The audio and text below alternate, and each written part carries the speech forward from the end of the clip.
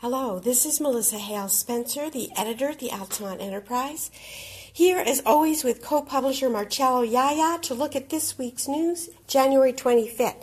Our bannerline story by Sean Mulcairn is an in-depth look, a really long and comprehensive way of looking at vocational education in Albany County. We highly recommend reading it. This is a welder student learning in the BOCES program. Elizabeth Floyd Mayer heard about a hit and run, a student walking across the busy 146 to go to high school at Guilderland High School on School Road, and really looked in, he just sustained minor injuries, really looked into that intersection. She also has a story on a planned unit development that was proposed and would put an apartment complex 4 stories high across from Farnsworth Middle School where a golf course is, which got quite a pushback from neighbors there last night who really prefer single-family residence. The editorial is about how college is not the only valid choice. For years, it's been a mantra in some schools that college is the way to go after high school. Locally, students from Voorheesville and Guilderland, about 1/10 of them are in vocational technical programs. In Bern, Knox, Westerlo, it's 1/3. A lot has to do with parental influence, family upbringing, but we also feel that guidance counselors tend to funnel kids towards college. There's a large dropout rate in colleges, and really there's a need and an importance to the kind of education that can get kids right out of high school earning very substantial salaries. It's no longer true that college is the ticket to the middle class. This is a letter from Rebecca Tallou that we found very moving, so we called her up and wrote a story about fetal alcohol syndrome. You'll see more about that later in the paper. A letter from Doris White, whose sister was taken by ambulance to the hospital, and she felt there was some gaps in the coverage. And then we have a letter by Mary Donahue complaining and with just reason about the very deep ditches on Brat Hollow Road where she lives, and a response from the Bern Highway Superintendent, Randy Bashwinger, who agrees a guardrail is needed on that road and has some other things to educate the public about those ditches. A challenge in the Helderbergs, which we think is really nifty with the publicity. We had a story about poverty in the schools. The Kiwanis has taken on themselves to raise money for students that need things for fees or field trips, and there's going to be a ice out challenge where you can bet when the ice will go out of Warner's Lake, and this elaborate contraption by when one of its tripod feet goes into the ice will let you know. More from Bill Scow, who's very committed to trying to save the historic Crounce House.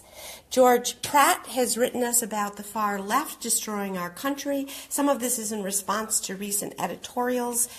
William Cowell in Westerlo has a similar view with the idea that lower corporate taxes will spur new jobs.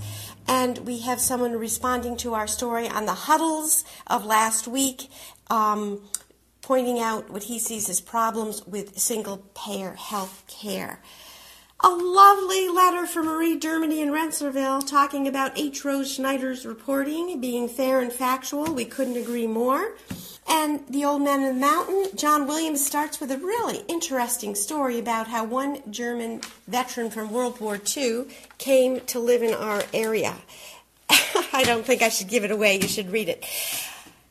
Big news in Knox. The business district that has no businesses now has a really neat market, the Knox Market, and this might look like familiar faces to you.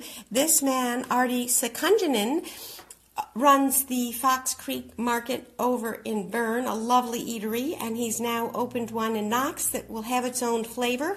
This is his brother and his brother's wife, and they're all working there and eager to hear what people want and adjusting their menu and products accordingly. congratulations to the Secunjanins. This is the story I referenced earlier on Rebecca Toulouse with her 2 boys and her husband. She calls her Rock. She calls them her moon, sun, and stars. She discovered in her 30s that her birth mother had been an alcoholic, and she had been drunk when she gave birth, and little baby Rebecca herself was addicted to alcohol, and it took years to figure out she has this syndrome, and suddenly everything made sense when she had her diagnosis, and she's now committed to spreading the word to do away with that disability, which is the largest preventable disability in North America, and is easily avoided simply by not drinking while pregnant. We admire her courage in sharing her story. Sean attended a session on the $7.8 million capital project that Voorheesville is proposing and took a tour of the building. They've cut that in half from a year ago, more than in half. And these are some of the newer rooms that will be replacing the older ones, and newer labs. And this is one of the old ones that will be replaced, and the old shop, which will be replaced. Rose had a busy week with this was an accident where a Cadillac spun off the road and hit 2 sides of this house in Knox. No one in the house was hurt. The driver and children in the car were taken to the hospital for minor injuries. No charges are being pressed. It was thought there were explosives at the transfer station in Knox, but that turned out not to be the case. They were dummies, and it wasn't anyone trying to trick people. It was simply he was a retired military person who had discarded these that were used in drills. They were not real explosives. No one was ever in danger. And this is more on Sean's opus, looking at vocational training in our area. He looked at a report that outlines for the capital region what the jobs are, the significant jobs, and then the question becomes how to fill them. These are students getting trained in electrical work and the BOCES program. These are some of the salaries, which are quite startling for right out of high school training, a nursing program.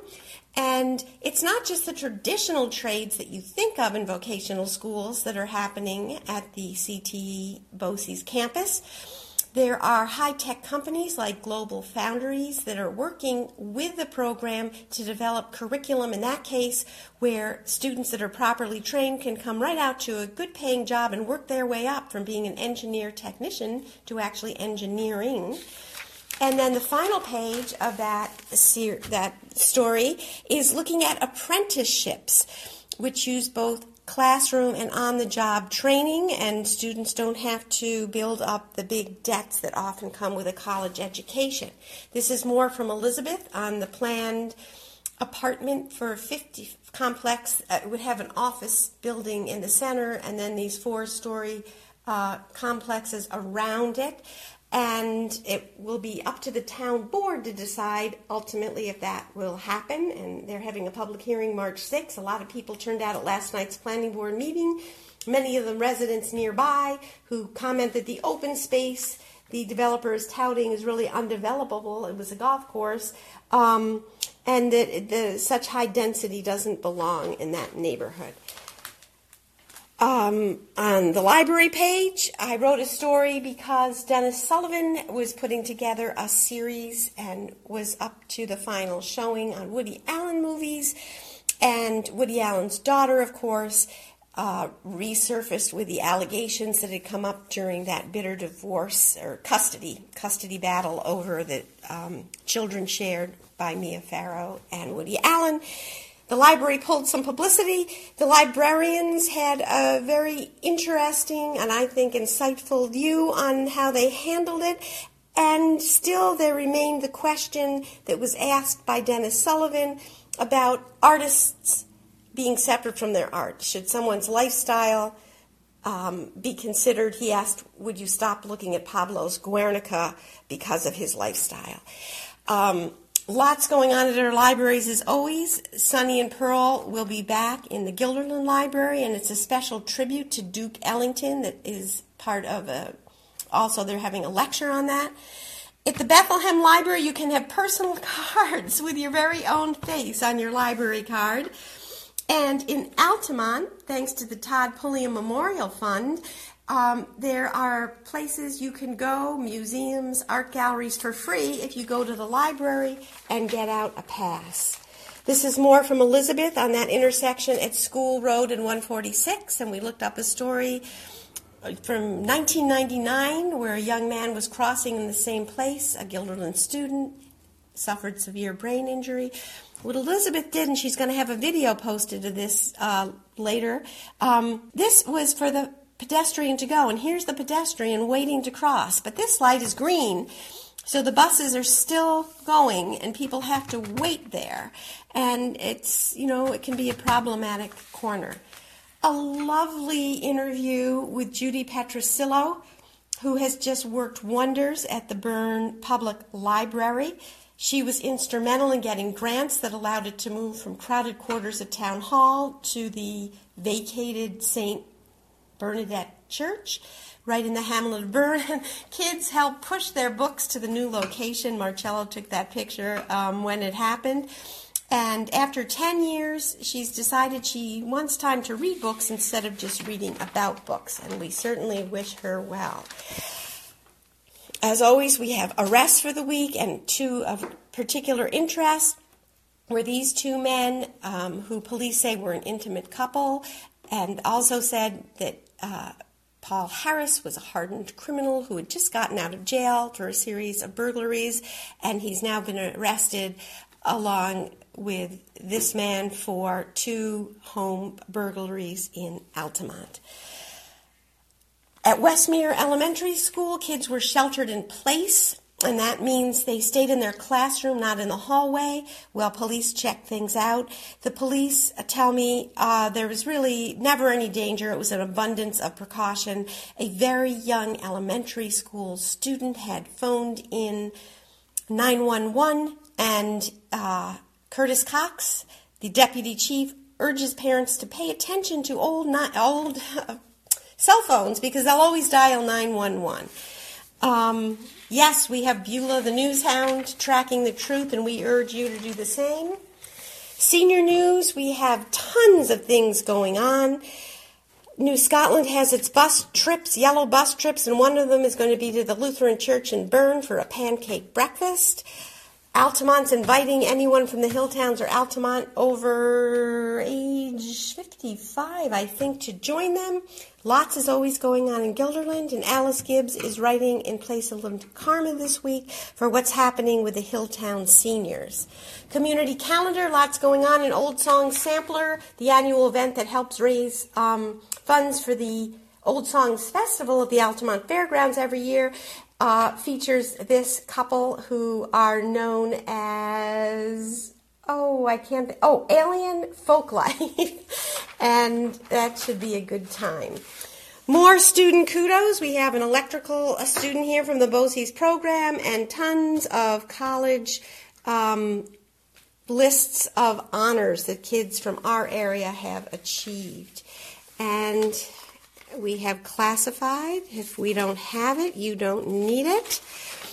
And obituaries this week, we have James W. McIntyre Sr., who loved the Marines, loved his work at General Electric, and loved his family. And his son, Tim, shared with me how his father would always try to retell his jokes and mess them up. And as father was dying, he was by his side, and he told him, "Do me a favor, don't tell them all my jokes up there in heaven."